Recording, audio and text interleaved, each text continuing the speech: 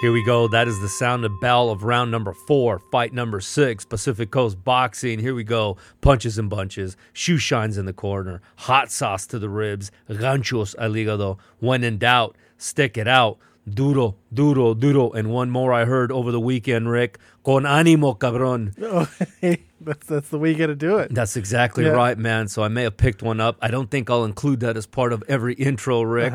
But here we are, Pacific Coast Boxing.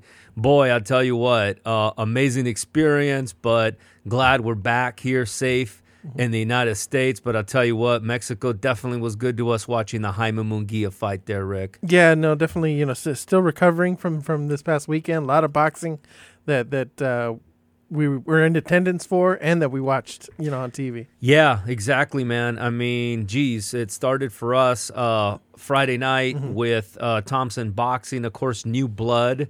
We attended that on behalf of Pacific Coast Boxing. Pictures will be uploaded here in the next day to PacificCoastBoxing.com. Got some great shots of all the fighters. Ruben Torres. Boy, if your last name was Zarate, it wasn't too good a night, Rick. Yeah, not a good night. San Pedro, it was rough. Yeah, exactly. But Ruben Torres, Ace Torres, of course, looked phenomenal. Louis Lopez from Corona, California, gave us a show. Sean Brewer, of course, the upset of Ivan Zarate. So that was a cool night, right? Little shout out. I know you probably spent more time with Stacks at ringside. Just a handful of knowledge. Of course, want to thank Mario Serrano from Thompson Boxing Promotions, always for supporting us. And then my camera brother Raimundo Dioses, Rick, who has donated, and we'll take a picture of it here soon for Instagram, an Eric Morales signed boxing glove to the Standing 8 Count Studios, Rick. Oh yeah, beautiful glove. I think it's black glove with the silver Sharpie. That's right. It looks really nice. Yeah, that's right. But what a week, right? So so we had an exciting night again. We passed the New Blood on Friday, and then of course to TJ we went. Yeah. And watched the Jaime Munguia fight in the bull ring there in the right by the ocean, and then of course you had the Cal Brook Khan fight. We were catching that, of course, watching that safely on the way there. On the drive down. Yeah, that's exactly right, man. So we got a lot to cover. I mean, and then, of course, you had the Jorge Linares fight that took place in the early morning. It was about 9:30. I was watching that fight. Yeah, and we'll talk about that. I mean, I think that safe to say that that's probably it. For one of our favorite fighters. We've seen him fight quite a few times. Saw him at the Fantasy Springs on a number of occasions. Got a chance to sit down and talk to him, but probably his glory days are done. Yeah, a couple fighters this weekend. You could probably lump in Amir Khan. Yeah, that might be the last time we'll probably see Linares again. I think so too. But Khan, that's probably it for Amir Khan. More than likely it is, yeah. So we got a lot to cover. Again, we'll get, I really want to talk about really everything, but certainly the fights in TJ, the amazing experience, the venue, the fans. I'm going to give it a 10 out of 10. Yeah, loved it down at TJ, great experience. I feel like we have to be down there more often. Yeah, no, I agree. And I'll tell you, I don't know what the crowd, what the attendance numbers were yet. I don't think they've announced it. You think it was about half full? Yeah, I would probably put it at about maybe 12, 13,000 people. Yeah. But it felt like a lot more because the fans were really into it. Yeah, very intimate, right? Very intimate scene there, and the way it's set up, right? A barrage of food and snacks, Rick. Yeah. Right? No shortage of that. Food that we're not used to seeing at fights. That's exactly right. How many times have you had, chicharrones, that's right. being sold, That's right. They're more like ribs with the skin and the meat, that's right. Fried. Yep. The beef jerky, essentially, with a little bit of lemon. Any type of bag of chips you wanted, with the chili and the lime, they would open it up, shake it up for you. Never seen cotton candy. Cotton candy. And the guy was, the tricolor, you got the pink, you got the blue, you got the purple. Right. any kind of adult beverage, pretty much you wanted, served. For those of you that were drinking, right, serving it to you right at your seat, and everything else. They just do it right. But we'll talk about that fight and obviously the fight portion of it and what's coming next. I was reading the Ring magazine, Rick, before. This is round 4, and I do have a fight that I know that will resonate with you. But doing some rearranging here in the studio, and I ran across a 2017 Ring magazine, 100 best fighters in the world. Oh, wow. Okay. Now, this was 2017. So pretty interesting, right? Let me give you the top 10 fighters. Okay. And you'll see that there's only a few left from 2017. Okay. Number 1, Chocolatito. Yeah. Number 2, Sergey Kovalev. 3, Triple G. 4, Andre Ward. 5, Terrence Crawford. Oh, wow. He's already there. 6, Guillermo Rigondeaux. No. In action this weekend. Yeah. 7, Lomachenko. 8, Alvarez. 9, Shinsuke Yamanaka. And number 10, Carl Frampton. Oh, wow. Pretty interesting, huh? There's only like about 3, 4 that are still pretty active. Yeah, exactly. And maybe 1 or 2 that are yeah in our top 10. Yeah. Well, yeah, the only ones of this list that are in top 10 was Canelo, Lomachenko was in yours, and then and Crawford. Crawford 3. Yeah, but everybody else, number 1, 2, 3, and 4. I mean, Triple G is still in some people's list. Yeah. But pretty interesting, right? The Crusher at number 2, just 5 years ago. Yeah. And you look at Chocolatito, right, who was number 1 for a little bit. He's seemingly made like a comeback over the last year. Is putting himself back on the map again. Pretty interesting. Yeah. All right, Rick, it is round number 4. We always talk about a fight that resonates with us. It has to end in round number 4. So the fight that resonates, which I think you will appreciate, Rick, was the very first Julio Cesar Chavez and Oscar De La Hoya. This was in 1996. This was their first clash, Rick. De La Hoya by TKO in round 4. I know you remember that fight, Rick. No, remember that fight. I think they stopped it because of severe bleeding on Chavez's lip. Yeah. Interesting that, we would bring this one up because both guys were in attendance this weekend. That's right. At the fights in TJ. Yeah, that's exactly right. That's what was very ironic that this would be the fight. This was the fight I've mentioned that we saw on closed circuit at the Honda Center in Anaheim because you couldn't watch it any other way. They showed this fight, and I think there's a documentary. Is there a documentary about this one? They just released it. I think it's on DAZN. Oh, is it? I Okay. so. Yeah, I haven't seen it. It'll be interesting. But I told you, when they were showing this fight during COVID and they were showing it on ESPN or et cetera, classic fights. See, I forgot that Julio Cesar Chavez was actually still in his prime. This was not like a Chavez way past his prime. It was just De La Hoya was just too big, too fast, too young, right? Yeah, I think it was 96 1-1. When he had taken this fight. Right. I mean, his only loss was the infamous loss to Frankie Randall, which is 2 years earlier. Right. So, but other than that, right now you could say, well, maybe he was on the other side of it, but I forgot. But I looked at it, and man, he was still young, right? But undersized, right? De La Hoya was a monster at that weight. De La Hoya is 5'10", 5'11", and Chavez is like maybe 5'4", 5'5". Right. Or they have him listed at 5'7.5", but I don't think 5'7.5". No way. No, I don't think so. And this fight was essentially for the super lightweight. So this was at 140, right? So you could imagine De La Hoya at 140, and you could say what you want, right? Like this De La Hoya, probably beats or gives Manny Pacquiao a better fight, right? Yeah. But this De La Hoya at this age and at that point, pretty much unbeatable at that point, Rick. Yeah, no, he was aggressive, and he really wanted to make a statement in this fight that, he's the best Mexican fighter around. And I'll tell you what was interesting, right? When you go back to our fights on Saturday night, right? They introduced both of them, right? They introduced De La Hoya first, right? Yeah. And nothing but jeers, Rick. Yeah, no. Right? Nothing but jeers. When they whistle, that's booing for them, right? Yeah. But not a very positive response, not a positive affirmation from the Mexican fans. As soon as they announced Chavez, of course, forget it, right? Yeah. No, it's Chavez, legend. Everybody loves him. Yeah. And still looking pretty good in the ring. Yeah, you know. yeah, he still looks pretty good. Well, again, he's done a lot of good things, right? Yeah. He quit drinking, and he has a place that he opened up to help other people with issues and whatnot. But it just goes to show you that even to this day, the Mexicans, right? They never really bought in to De La Hoya, Yeah. and his Mexican American heritage. It just never worked. Yeah, and I think we had, my cousin and I had a discussion Yeah. about it.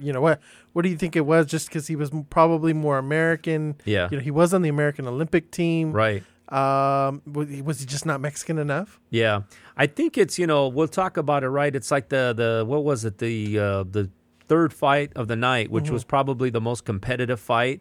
That fight tells you kind of all you need to know, because everybody was going for the underdog. Yeah. Right? That's kind of who they were cheering for. I'm talking about Diego Torres Nunez beats Jonathan Escobedo Martinez. That fighter, Jonathan Escobedo Martinez, like, he exemplifies everything that Mexicans want to see in the fighter, Yeah. Rick, right? Somebody who doesn't give up, somebody that goes for it, right? Somebody that had to earn their way to where they're at. And I think that the Mexican fans, I don't think they ever saw De La Hoya that way. Yeah. The golden boy, right? Even though obviously, he had to fight and earned his way there, doesn't matter. Yeah. So I don't think they see him as that blue collar. They just don't see him as one of their own. Yeah. And not a kid either that had it, good as a kid. Right. He grew up in the rough streets of East Los Angeles. Right. But yeah, I think the picture of him is, that he had everything handed to him. Right. Olympics and everything, Kind of the same thing, by the way. We'll talk about it, but that's the very same thing with the Lee Wood and Michael Conlan fight that's coming up, Rick. Yeah. Same thing. Everybody looks at Michael Conlan like that, the kid who, golden spoon, Yeah. being given everything, and Lee Wood is kind of like, the tough guy, the guy that had to work his way up. That's why that fight's going to be so interesting, by the way. Yeah. But anyways, round 4, there you go, Rick. One of the classic fights. There's a documentary out. I haven't seen it, but I will check it out this week now that I know it's out. We'll be right back. We'll get into all the fights that took place, break them down, the fights that are coming up. We have a good weekend of fights that are coming up. And then, of course, everything that happened over the weekend for Rick and I. Pacific Coast Boxing. We'll be right back.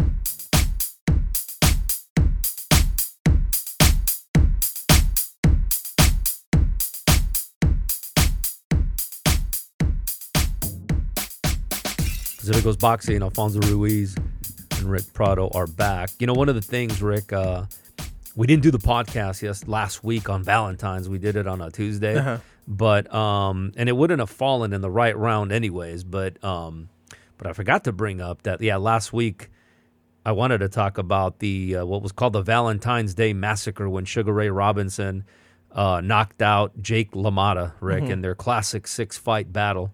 Knocked him out February 14th, 1951. That was the Valentine's Day Massacre, they called it. Oh, wow. Yeah, the only fight of their entire 6-fight saga that Sugar Ray Robinson actually knocked him out. And he'd been wanting to knock him out. You got to remember, Sugar Ray Robinson was the smaller fighter. Yeah. He was more of a welterweight. That's why he's considered one of the best welterweights of all time.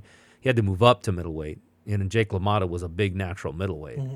So, but yeah, man, that was all these sports terms, right? The other one I remember is the Memorial Day Massacre. Okay. When the Celtics beat the Lakers. Yeah. That was a big one too, man. Yeah. Yeah. How long ago was that? That was in the 80s. I don't forget which year. I think that was 84, 85. One of those years. But yeah, they killed the Lakers by 21 points on a Monday. So yeah, the Memorial Day Massacre. It's funny how these things get named, Yeah. So yeah, but we kind of seen some massacres over the weekend here, Rick. From a boxing perspective. So let's get into the fights that we saw.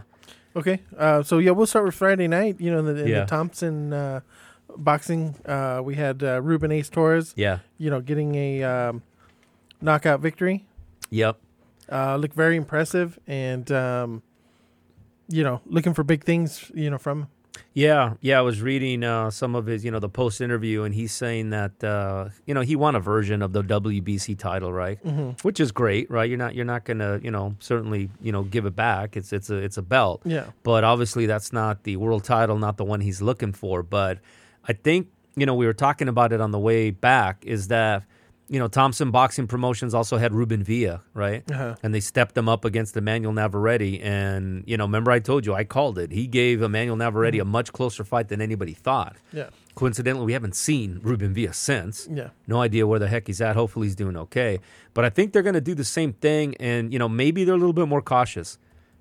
Because that was really a big step up for Ruben Villa. Mm-hmm. And I'm thinking that, maybe because what's he fighting at, 135? 135, but a tall 135 Yeah, it's 5'11". Yeah. And so, there's plenty of guys there. He's hoping that he gets moved into the top 15. Mm-hmm. And by the way, when you look at the top 15 and all 4 sanctioning bodies, he could easily be top 10. Yeah. To be honest with you, because I think and by the way, he fought beautifully. Yeah.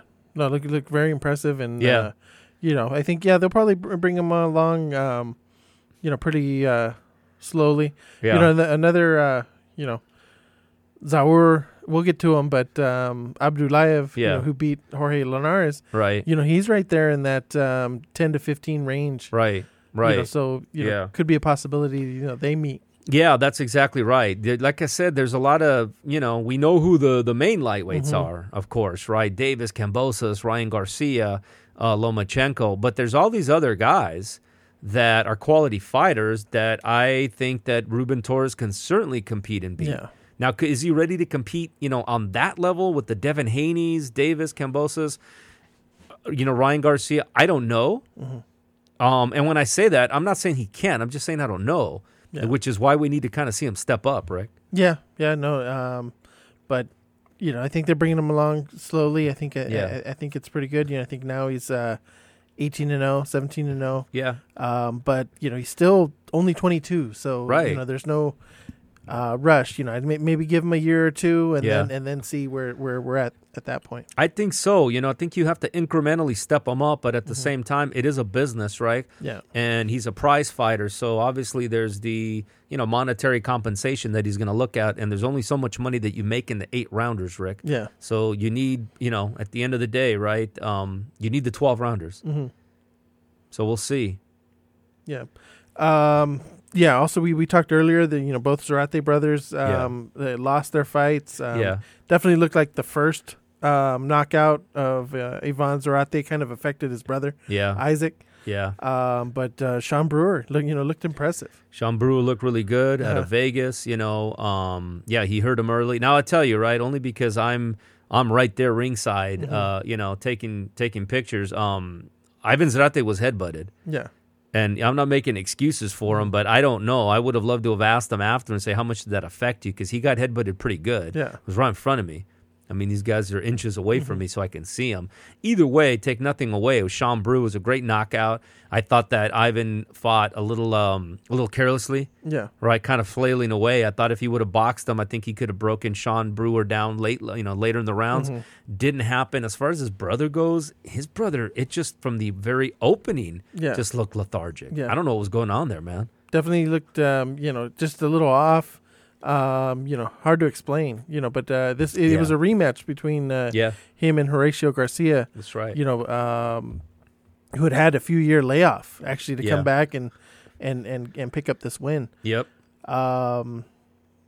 Getting back to Sean Brewer, though, I did notice, when he went into the ring, he did the Pacific Coast boxing entrance where that's right. He went under the rope, back under the rope, and then back into the ring. I don't know who started that, by the way. Like, I don't know when that particular habit started, but I do know that you do it every time that you come in here to the studio. Yeah, no, definitely. May have to put it on video one of these days and post it to Instagram just to show people.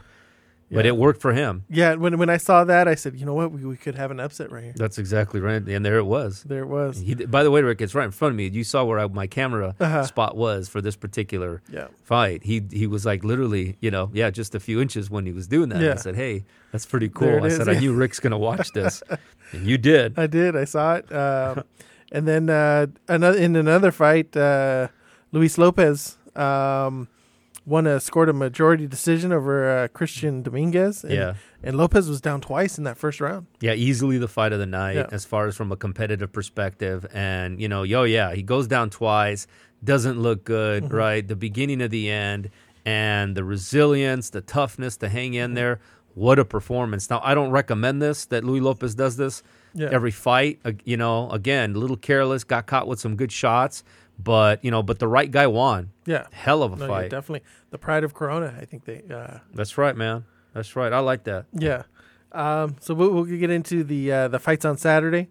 We'll start with the ones we went to. Jaime Munguia, TKO, third round over Demetrius Ballard. Yeah. He looked impressive, but, Ballard was there so that he would look impressive. Yeah, I mean, it was non-competitive, right? Mm-hmm. But who cares? Yeah. Right? Because this was his homecoming, right? Mm-hmm. Right after the fight, right? They didn't even interview Munguia. They did after, but I'm saying after the fight, he picks up the microphone, speaks to his fans, right? Thanks them. Mm-hmm. So just an amazing scene. Like I said, I don't care. This was more about Jaime Munguia, what he's accomplished, coming back home, almost like a gift back to the fans. Mm-hmm. So, I'm okay with that. Hey, man, Ballard was undefeated. Yeah. Right? Yeah. We saw him fight at the Honda Center, very uneventful, right? Kind of lackluster. Boring is the word that I'm really trying to use to describe the fight. He's beaten a lot of other fighters. Yeah. But so I liked it again, and I thought we talked about it earlier in the opening segment. Just an amazing place to see a fight, Rick. And by the way, no extracurricular activities in the stands. No, nothing, and no security, no nothing. You just, no issues. Nothing like Ruiz and Arreola. And this is, there's not assigned seating. The section we were in was kind of like first come, first serve. That's right. You come in, pick your seat, and usually that's when you have the issues. Right. Not here, man. Not here. Everybody that we sat around, right?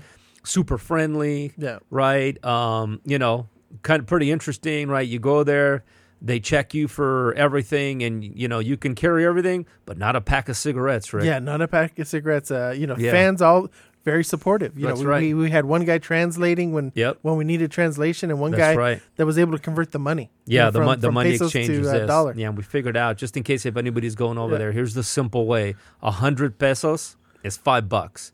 Yeah. So that's kind of, use that as your foundation, and then you go from there. But yeah, man, amazing scene. Again, good. The fans were good. The fights, were good. I think the second fight there probably stole the night, or the third fight in. The one that was on DAZN, I'll say, right? The second fight on DAZN, Diego Torres Nunez, still undefeated, but Jonathan Escobedo Martinez, right, gave him all he could handle. Yeah, won over the crowd. A lot of Escobedo fans. Without a doubt, got the loudest ovation, right, of all of the fighters other than Jaime Munguia. Yeah. And again, but that's how it is, right? It's a working class town. They appreciate the fighters that continue to keep going. Diego Torres Nunez gets deducted a point, which Diego Chico Corrales should have been for throwing out his mouthpiece, right? But Diego Torres Nunez was deducted a point. Yeah. Still went on to win, but that was probably the fighter of the night, right? Yeah. If they had to give an award out. Yeah. Also, William Zepeda looked really impressive in his knockout of the, I think it was the third round. Yeah. He ended up knocking him out, and he's now, I think, 25-0 with 23 knockouts. Yeah, El Camarón Zepeda, that is the second time that we've seen him live, right? Because he was on the undercard of Munguia and Rosado at the Honda Center, and he looks impressive, right? And I think they're going to set him up now. There's a guy right there. We were talking about Ruben Torres. There's a 135-pounder. Yeah, right? Just looking at the rankings, Zepeda's at 6 right now in a couple of them. So, he's up there and, looking to fight, some of these guys up at the top. Yeah, but he's another one, right, that not a lot of quality fighters on his resume yet, right? Yeah. And again, do I think he can beat Comey or any of these guys? I don't know. I'm not Comey, but the top guys, he probably could beat Comey. Yeah. But, very impressive. So, yeah. Also on Saturday, Saturday morning, I woke up early. Yeah. Watched a couple of the fights, but the main event was Zaur Abdulayev versus Jorge Linares. Yeah. And unfortunately, Jorge Linares knocked out in the 12th round. Yeah. El Niño de Oro, Rick, I think this is it. Yeah. Like we talked about it, right? His better days are over. Amazing fighter at his best, right? Nobody boxed as smooth as he did at the lightweight division here over the last 5 to 10 years. But clearly, he's on the other side, Rick. Yeah, it just the other guy was bigger. Yeah. A tough, durable. He had a good chin, so he wasn't going anywhere.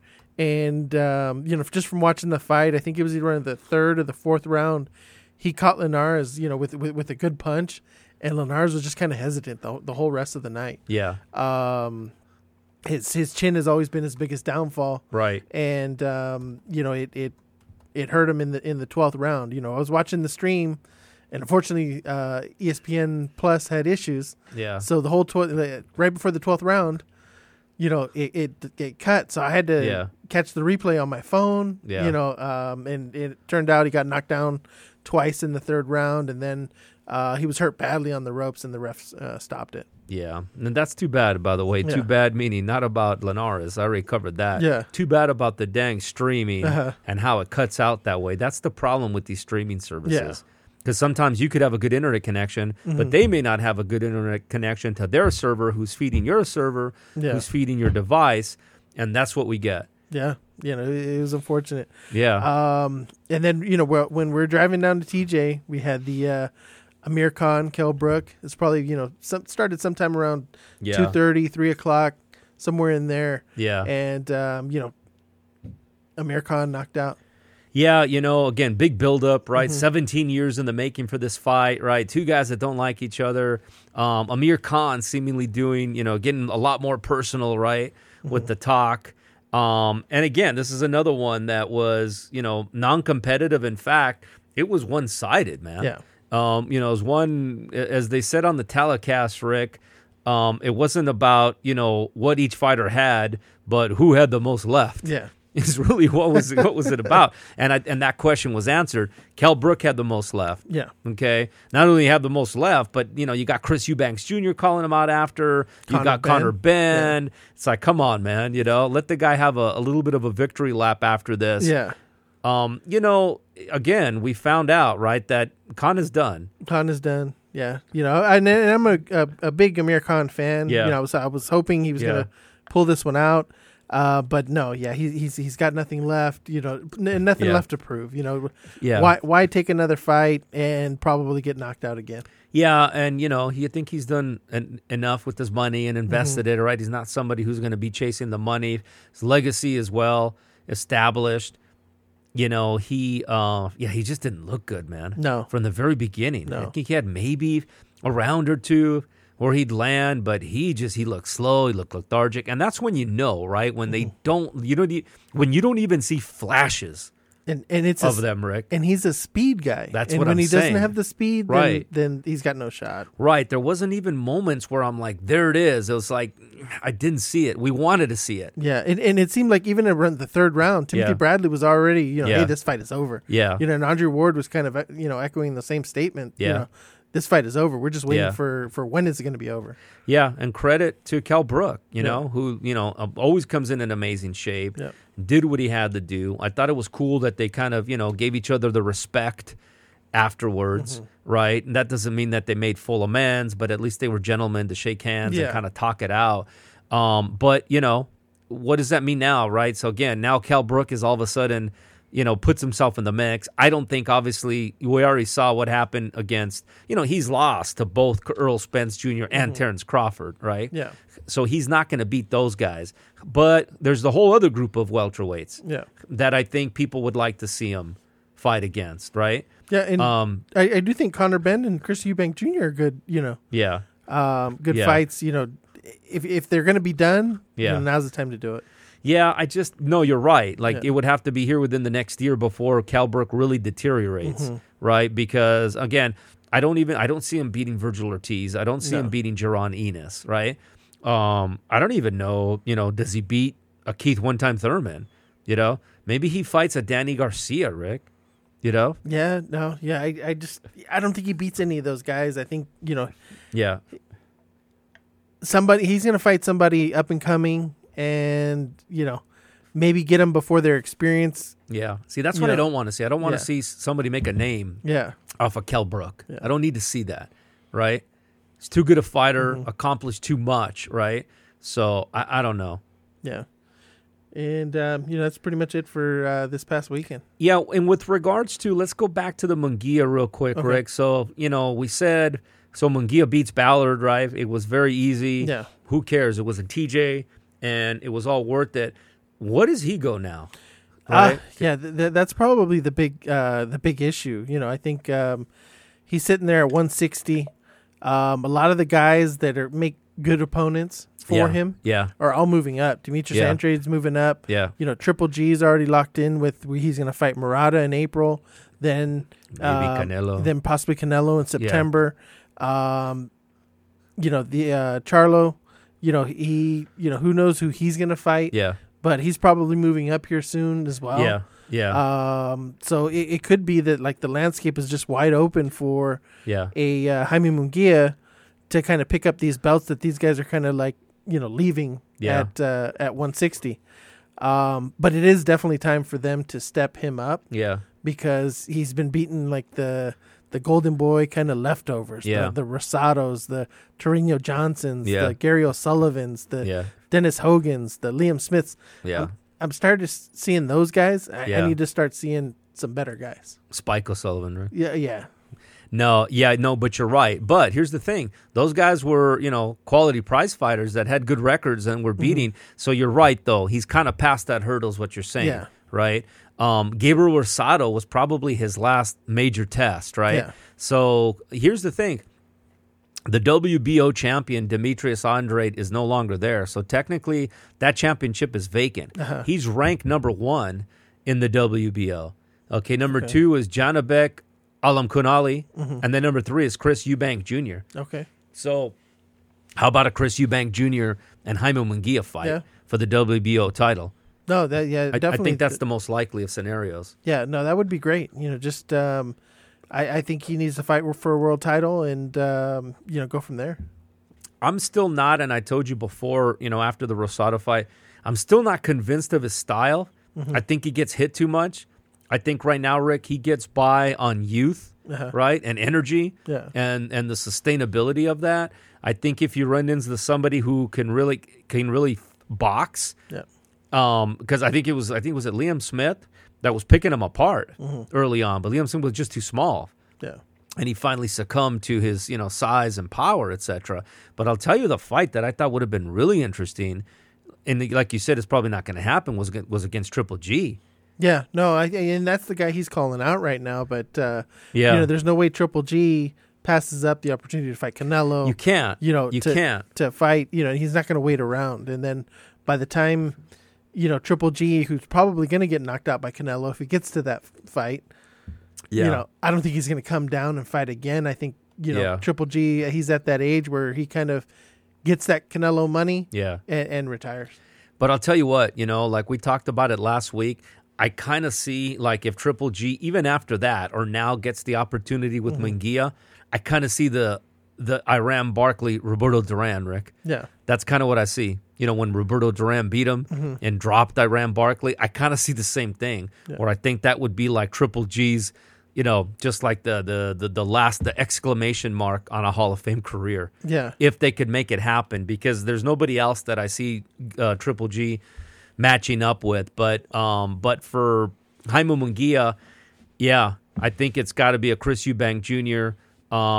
Or again Charlo. But I'm telling you what, man, I wouldn't feel good about him fighting Charlo. No, and I don't think they're going to be in any kind of rush to put him up against Charlo. I think they're kind of waiting Charlo out and letting him get up to 168, and then maybe Munguia kind of tries to clean out the division, because it's not. Once Charlo leaves, and Andrade's already gone, there's a bunch of fighters that he should be able to beat. No, that's your exact. That's what I'm saying. Chris Eubank Jr., ranked number 1 in the WBA. You got Carlos Adames, who's already lost to Patrick Teixeira, but seemingly is back in the mix. You got Sergio Martinez hanging around at number 4, Rick. Oh no, on the WBA. But no, you're right. So you could even talk at his age, although he's already had a lot of fights. Munguia's like 39-0. Or something like that. Yeah. Like, this is not a guy, or 38-0. But, so the middleweight division is there for the taking, is what we're saying. All right, Rick, great weekend of fights. We got some fights coming up next weekend. We'll take a quick break, and then we'll get to that. Pacific Coast Boxing.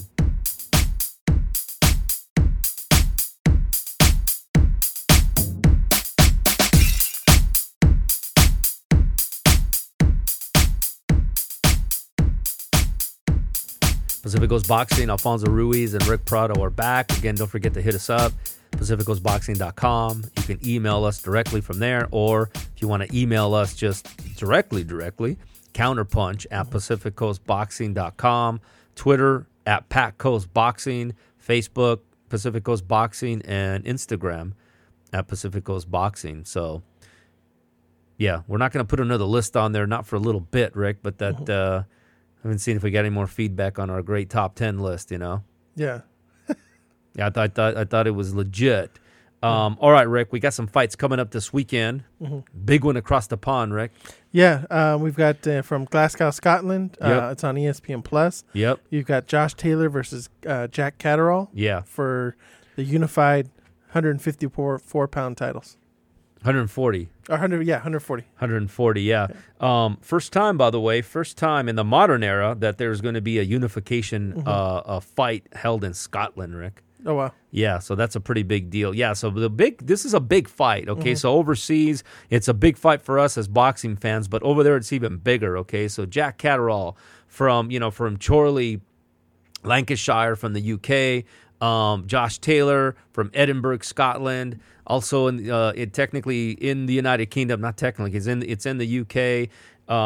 Taylor, the senior of them, at 31 years old.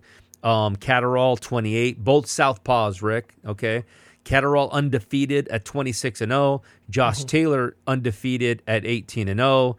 I have not found a single boxing pundit or anybody that I talk to who understands and knows boxing who's picking Jack Catterall, Rick. So everything's leaning toward Josh Taylor. Yeah, no, I think this is one of the mandatories. Yeah. So he definitely he has to fight this guy. Yeah. Josh Taylor, the best at 140, so he's gonna win this fight. I think by knockout, 6th or 7th round. Yeah, I think so too. I think it'll be a knockout. I think it'll be a unanimous decision. Jack Catterall, by the way, hasn't fought since 2020, so that doesn't help his cause either. No. Josh Taylor, of course, who beats Jose Luis Ramirez for the 140-pound, unification fight. We both have him in our top 10. It'll be good just to see him back in the ring, right? We haven't seen him in a while.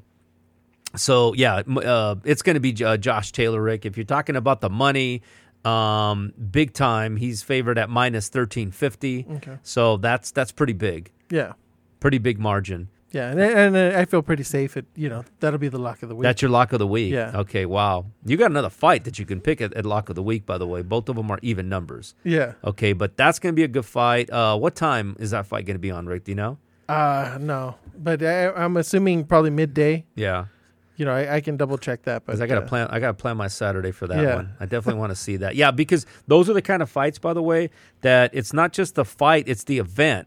It's the arena. It's the fans. I mean, these people know, Rick, how to put on a boxing match. And like I said, on my bucket list, before I'm all done, I have to go there to watch a fight. Yeah. Because it's no different than what we just did going down to TJ. You want to go there to see one of these fights. No, yeah. Definitely have to make it out to there. Also this weekend, we've got from Las Vegas on Showtime, we've got Chris Colbert versus late replacement, Hector Luis Garcia. Yeah. Yeah, that's unfortunate because that's not who he was going to fight. Not that it matters because Chris Colbert would have won anyways. We talked about Chris Colbert a week ago. He's right there, right? He's on the doorstep, I think. Talent-wise, he's top 10 pound for pound. Yeah. He just doesn't have the resume and he hasn't beaten enough fighters, but this is an extremely talented fighter that, I'm going to watch it simply because you get to watch one of the best fighters on the planet. Yeah. But he's another one, Rick, that, sooner than later, he's in that tough 130-pound division. We need to see him against some of the top guys. Yeah. And, I mean, here's the thing, right? And I don't think they would do it, but, let's have the winner of Valdez and Shakur Stevenson fight Chris Colbert. That'd be a hell of a fight. No, yeah, would love to see it. The things that make it tough, the Pete Colbert being with PBC. Yep. And, Valdez is with Top Rank. Yeah, so is Shakur. So Shakur, right. So there you go. But that's ideally what would happen because, IBF, Kenichi Ogawa and the WBA, Roger Gutierrez. Roger Gutierrez, who holds the WBA belt, that was going to be the original opponent for Chris Colbert. So is there a title on the line on this one then? It's a WBA junior lightweight eliminator. Another eliminator. Yeah. Great. Yeah, an eliminator of the eliminator. Of the eliminator, yeah. Unbelievable. Also on this card, we have Gary Antoine Russell versus Victor Postol. Yeah. Junior welterweights. Yeah, which we haven't seen either one of those guys in a while, right? Yeah. And none of the Russells seemingly fight very often anyways. No. But, yeah, that'll be interesting. Yeah. Also from Dubai this weekend, which thankfully it's not on TV, but Guillermo Rigondeaux versus Vincent Astrolabio. Yeah. 12 rounds, bantamweights. And that's taking place over there? Yeah. Probably that's the only reason, right, is they're fighting in the other guy's hometown. And who knows? Yeah. We're still waiting for Rigondeaux to throw a punch. Yeah. From the last time he fought. Yeah. Right? And wasn't it a record of the least amount of punches thrown? How about the most least entertaining fighter in the history of fighting? It's him. Right? Yeah, and you probably go into the sport not wanting to be that. No, yeah. I mean, but he was a Cuban, right? Cuban who obviously did well in the Olympics. But yeah, it's one of those things like you'd rather watch paint dry than watch this guy fight. Yeah. I did find a time for the Josh Taylor fight. Yeah. The telecast starts at 2 p.m. Eastern time. Okay. So we're talking like 11. Yeah, 11 for here. us, yeah. And then the main event's scheduled for 2 p.m. Pacific time. Very nice. That's not too bad. No, not too bad.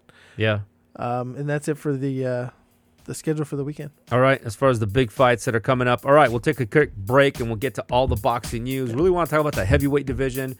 I think it's finally starting to clear up as far as what's going to happen. Yeah. And who's fighting what. And then everything else. Pacific Coast Boxing. We'll be right back.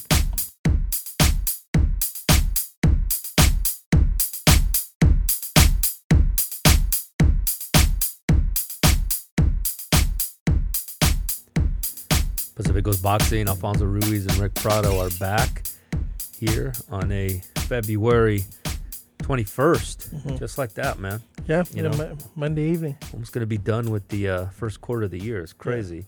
Yeah. All right, Rick, we got a lot of stuff going on in the world of boxing. So, we'll start with the heavyweight division. Tyson Fury, Dillian White. Today was the deadline, and the fight was signed for today. And the fight will take place April 23rd at Wembley Stadium. Yeah, I mean, what a mess, right? So you got White that was holding out. He didn't want there was the 20% that he wasn't agreeable to, right? And I got to be honest with you, right? I'm a little put off by Dillian White even trying to play hardball. Yeah. Here's a guy, yes, okay, so he's been waiting to, because he's the mandatory, but he lost to Povetkin. Yeah. He got knocked out. That was on him. Okay, if he would have beat Povetkin the first time, he'd have a lot more credibility. Okay, but he loses. He gets knocked out. That cost some of the delays for him as well. Yeah. No, and it's not a fight that, I know what he's doing. He's looking for the biggest deal for himself because of course he's going to lose this fight. Yeah, that's right. He's going to get knocked out. Yeah. And then, kind of where does he go from there? No, you're exactly right. Like, this is it. Yeah. And I don't know who he's fooling or, what he's thinking. Like, we don't see him as world-class as far as at Tyson Fury's level. No. Yeah, he's more than likely going to get knocked out. Yeah. Okay, if an old, I don't know how old he was, Rick, 53-year-old Povetkin, okay, can land, right? I think he was a left hook. With zero movement. Right, just a slow, plodding, right? Fury, 6'9", jab, big right. This isn't not going to last long. No. So I don't know what, again, but you're right. He's, from the business perspective, he's doing the right thing, posturing, all that kind of stuff. Yeah, because this will be his one moment. But I'm glad that happened, right? So hopefully from the heavyweight perspective, right, which should be the premier division in boxing, right? Jack Dempsey, Rocky Marciano, Joe Louis, Larry Holmes, Muhammad Ali, this is boxing. This is the one division that we shouldn't be messing around with making the fights, man. Yeah. But we are. So, okay. So what happens on the other side then? We hope we get Usyk and Anthony Joshua. Yeah, and we don't have a date. It's just kind of like... Right. You know, we get nothing. Knows? You know, we don't know who's training Anthony Joshua. Like, right. You know, nothing's set up yet. No, that's exactly right. You know, he's taking step aside money. He comes, no, I'm not taking any step aside, because that's the thing. They were setting money to him and Dillian White so that we can get an undisputed. And by the way, I still think from Anthony Joshua, that would have been the best course. Yeah. Because I still think that he can beat Usyk if they fight again. But if I'm Anthony Joshua, I probably have a better shot against Fury than I do against Usyk. Yeah. So let those two guys have the fight. I'll take the $15 million, whatever they were giving him, to step aside. Gives me more opportunity to train, more opportunity to prep, and then I fight the winner of that for all the marbles, baby. Yeah, right. Definitely would have made a lot more sense. You know, even have like a tune-up fight. Yeah. You know, to get used to the new trainer if he's gonna. It's a very good point, Rick. You know, and then go from there. That is a very good point. Gives him more time to get used to that trainer. Yeah, give him put him in against a Ham and Egger, get him a win. Although I do understand that Eddie Hearn, right, the promoter, saying, hey, there's no guarantee that the winner of Usyk and Fury would have given us AJ. Either way, right, again, if there's one division that we shouldn't be, clowning around with and posturing and trying to figure out who's who, playing Keystone Cops, it's the heavyweight division. Yeah. So ideally, Fury beats Dillian White, which he should, and then Usyk fights AJ, and we get both of those guys to fight. Except, of course, right, we read in the news, Fury talking about within a year fighting the MMA guy. I forget his Ngannou. Francis Ngannou, right. Supposedly in Vegas. It'll be February or March of 2023. That's the one thing, right? As much credit as I give to Jake Paul for what he's accomplished, and, because he is. I don't care what anybody says. He's a credible boxer. He works out, and he makes a ton of money. And at the end of the day, this is called prize fighting. Yeah. But that's the one thing, okay? So Jake Paul, and I know he's listening because this is a huge podcast. Yeah. The one thing I'll say is that he did murky the waters, Rick, as far as creating these kind of fights that are not really true boxing fights, but they make more money, right, than Fury fighting somebody regular. And let's be honest, there's zero to minimal risk in Fury fighting an MMA guy. No. He blasts him. No, he blasts him, and, Ngannou had I think he just had knee surgery.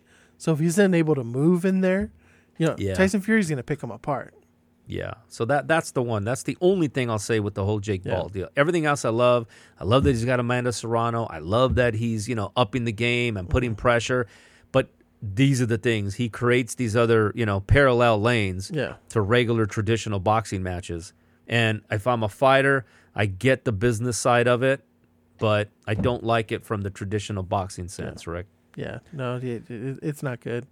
We've got Tim Tszyu has offered to step in and face Jermell Charlo. Yeah, because Castano's out. Yeah, well, they've got a lot of issues, right? Because they technically were waiting. They were Castano's mandatory. Yeah, is the thing, right? And then they worked out a deal where they were going to go ahead and wait for Castano to fight Jermell Charlo. Now, unfortunately, right, Castano, that fight is delayed. And the sanctioning bodies, by the way, WBO, they're asking. They're saying, hey, Castano, we want to see proof. Yeah. We actually want to see that you can't fight, right? And so, so you've got Tszyu sitting there who was his mandatory, right, is saying, I don't think so, right? Yeah, no, and if he's, offering to do it, I would love to see it. He's been impressive, against, the people he's been fighting, but... he is ranked number 1, number 3 in a couple of the other sanctioning bodies. So, why not? Well, he's been the mandatory. That's what I'm saying. Yeah, he's been the mandatory for the WBO for quite some time. And so now he's looking and saying, well, if Castano can't fight, then let me be the opponent. And who knows, by the way, that whole thing with Brian Castano, hopefully it is real simple and he comes back. But, man, and by the way, that's right here in L.A., like you said, right? Yeah. That's I think it was at the SoFi. Yeah. No, not at the SoFi. It was at the new Staples Center. Yeah, the cryptocurrency, whatever. Yeah. Also, the news this week has been Canelo. Yeah. Either taking the $100 million offer to fight Charlo Benavidez. Yeah. Or the $85 million offer to fight Bivol Triple G. He's leaning more towards the Bivol Triple G, but. Those might not be the best two fights that we want to see. Yeah, from a boxing fan's perspective, let's be honest. We want Charlo and Benavidez. Yeah. Those are the best guys. Charlo's the best at 160, and at 168, you could arguably say that Benavidez is the best opponent. Obviously, Demetrius Andre just moved up, but Benavidez has been there for a while. The other side, you got Bivol, who's more the light hitting. We talked about that light heavyweight, right? Beterbiev, who I had number 9 in my top 10, pound for pound list. Every opponent he's fought, he's knocked out, right? And then you got the aging Triple G. Yeah. So yes, okay. So from a competitive perspective, the first one is the one we want, and legacy. Yeah. So I'm curious. You think they're trying to bump the money up? I think they're trying to bump the money up. The other thing is DAZN has announced fairly recently is they're also going to be doing DAZN pay-per-views. Yeah. So like even though you're paying the monthly subscription, they're going to add a pay-per-view cost. That's interesting. On top of it. Yeah, that's interesting. By the way, speaking of DAZN, there was a millionaire that just stepped in and threw in like another $4 billion into DAZN. Oh wow! And supposedly it's like clears them of any and all debts they had, because they've had a lot of financial issues. Yeah. Now they're saying, well, they're a streaming service. Netflix was in financial issues early on as well. Mm-hmm. But this millionaire just threw $4.something billion, and so they're clear of debt, and supposedly they're in really good financial shape now. Oh wow! Maybe they're looking to sign more fighters. Well, we'll see what happens. But, man, I tell you, we would love to see Charlo and Benavidez. Again, we don't know what's going to happen now with Charlo in his legal situation. But, all that aside, I don't even, I don't know why he wants to do the whole light heavyweight and then be Triple G. Because, again, it looks like we're only going to get Canelo twice this year. And if we're going to get him twice, the only thing is this, though, right, is that Benavidez doesn't have a championship. Yeah. Right? Charlo does, but I don't think that Canelo's going to fight him at 160 anyways. Yeah, it's not going to be, not so what does that matter? So Bivol, is that what he wants? He just wants the light heavyweight championship to add another weight class? What would that be, his 5th? Well, he already has that one because he beat Kovalev. Oh, that's right. Yeah, that's right. That's right. So I think it's just more, that's the opponent. Yeah. And Bivol really hasn't shown a lot of power recently. So no, he doesn't. It seems boxer. Like it seems like that's the easier route, and that's the way he's kind of going to go. Triple G and Murata. It looks like it's going to be April in Japan. Yeah, and that'll be kind of like to fall in line with the Bivol Triple G. Yeah, Triple G wins in April. He gets that fight in September. Yeah, I mean, and that's what they're lining up. And more than here's the thing, though, right? All that being said, with Canelo, there's no guarantee that Canelo beats Bivol. No. There isn't. And I personally think that Bivol is more of a risk than Charlo is. I think he probably beats Charlo easier than he would Bivol if he beats Bivol. Yeah. And the same with, of course, so Triple G, they're basically saying Triple G is going to beat Murata, which he should. But we'll see how much he's got left in the tank. Yeah. Also, too, if that goes to a decision and you're in Japan, you might not get that decision. Yeah. You've got Lomachenko Kambosos. It looks like that one's about to be completed. It's going to be a 2-fight deal. Both fights will be in Australia. There'll be a rematch clause where, Lomachenko said, he's even going to stay in Australia in between fights and train. Yeah. And then, he's got to beat Kambosos twice. Yeah, so he's basically already assuming that he's going to beat him. Yeah. And I'll tell you what, by the way, I think the numbers in Vegas would show that Lomachenko would be favored. Don't you think? Yeah. No, like we've talked about. I've got Lomachenko beating him. Yeah. I think Lomachenko beats him, fairly easily. Yeah. And then, all the complaints on the top 10 pound for pound list, will go away. Hey, I will tell you that I will move him up to my pound for pound list. I don't know who I'll move off. Actually, I have an idea who's going to move off. But he definitely will move back in. Like if he beats Kambosos, Loma's back in. All right. Yep. Another one of your favorite fighters, Yorkis Gamboa, is going to fight Isaac Pitbull Cruz. Yeah. April 16th. How does Gamboa keep getting fights? Yeah, I feel like in 10 years, Rick, we're still going to be talking about a Gamboa fight, fighting whoever the prospect is. In 2032. That's kind of how I feel about Yorkis Gamboa. Mm-hmm. You know, he had the one good showing, all right, that kind of saved him against Gervonta Davis. Yeah. And it was more, what Gervonta Davis didn't do, right, with his lackluster performance than what Gamboa did. And everybody thought like Gamboa tore his Achilles or something because he's kind of just dragging that foot around. Yeah. Unbelievable. But you know what? Good for Isaac Cruz, right? Hopefully he makes some good money out of this. He wasn't able to get the Ryan Garcia fight, so that's fine. Yeah. And then we'll finish up with Rocky 3. Yeah. Turned 40 years old last week. That's crazy. 40 years old, 40 huh? years old. Unbelievable. Yeah. So it's that you're saying 92? No, it had to be like 82. 82? Yeah. Oh, okay. Yeah, 82. Damn, yeah, 82. That is crazy. Yeah. Time just flies. Rocky 3. You said that was your that was my favorite. That was your favorite, right? It's, you got Hulk Hogan in it. Yeah. It's Clubber Mr. T, Clubber Lang. Clubber Lang. Yeah. Probably my favorite. Yeah, that was the defining moment. It was when she was in the hospital room and she said, "There's one thing I want you to do. Remember, win."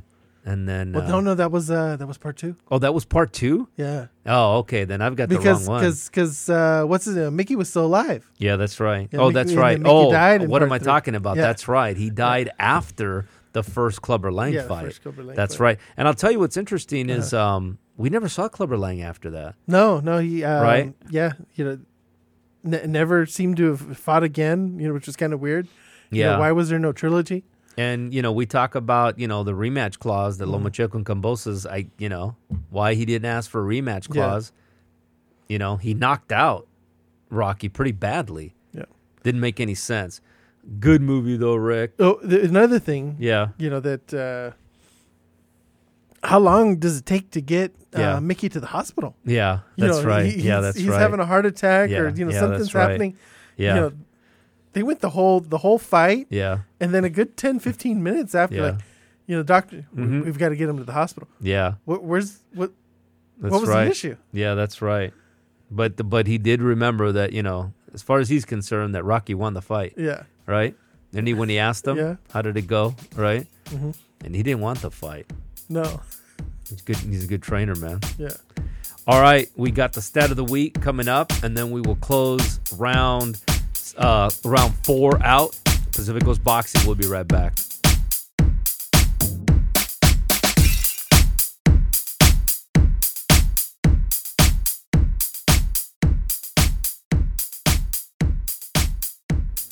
Pacific Coast Boxing. Alfonso Ruiz and Rick Prado are back. Of course, the stat of the week. Everybody's favorite little tidbit that they can take with them to the water cooler if they're still working at work. I know most people are virtual now, Rick. Yeah. It's the way it should be.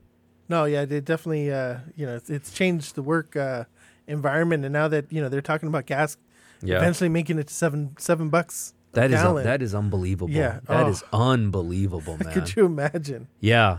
Thankfully, that's just crazy, man. Yeah, but $100 if you fill your tank. Yeah, I can't believe that. So we'll keep the stat of the week with Jaime Munguia has a 39-0 record. Yeah. So we're looking at who has the most wins and is undefeated and currently fighting right now. Most wins and is undefeated. So my first thought was Jaime Munguia, not him. Is he a champion? He's not a champion, not at this current. He's not a champion, but he's got the most wins. Why do I think it's like, okay, is it a lower weight division? Is it below 160? No, higher than 160. It's higher than 160, and he hasn't lost. Mm-hmm. Yeah, I mean, at Bivol, Beterbiev doesn't have enough fights. No. And then Crawford's third on the list at 38-0. Yeah. Who is it, Rick? Gilberto Ramirez. Oh, Gilberto Ramirez. At no 43-0. No kidding. Yeah. That's right. And see, by the way, that says all you need to know, right? It is. All you need to know that I couldn't just pick him out, right? Because I don't know, man. I've told you before, Rick, that I don't dislike the guy. I don't know the guy. But as a fighter, I don't see him as a great fighter. No, and it's not a who's who of who he's beaten. No, that's exactly right. In that 43 wins, and I Jesse don't know. Hart, Jesse Hart twice, right? Sullivan Barrera after everybody else has beaten him. That's what I'm saying. When your biggest wins are Jesse Hart, and they had to have a rematch because of how well Jesse Hart fought. Yeah. And De La Hoya said he wants to get him past 50-0, right? Yeah, to get him, past just to stick it to Mayweather. But depending on who he fights, he could get there, but the champions in his division are Peter Biev and Bivol and Joe Smith. Yeah, and I don't know if he beats Joe Smith. Yeah. I don't know if he beats Anthony Yarde. Yeah. He's a southpaw, and he's a big kid. He's Mexican. Hey, listen, I got nothing against him. Just not going to trust me because you'd be hearing a lot more about him, right, than what you see of him right now. Yeah. But so there he is, the most wins, the undefeated fighter currently. Amazing. That's a great pull, Rick. Yeah. Great pull, great podcast. We had a great week this week. I don't know if we're going to have this boxing action-filled week, Rick, the rest of the year. Yeah, it might not. It's going to be hard to top. The stars will have to line up because we were out late on Friday. We were out late on Saturday. I think we got in like at 3-something in the morning. Yeah. Right? Border crossing back was packed. Hurting on Sunday, tired. Yeah, I was extremely tired, but you know what? It's all worth it to put the information out there to entertain the fans all over the world. I see everybody that's listening out in the UK, out in Japan. Love you guys. Drop us an email, counterpunch@pacificcoastboxing.com. That'll do it for round 4. See you next week, Rick. See you next week.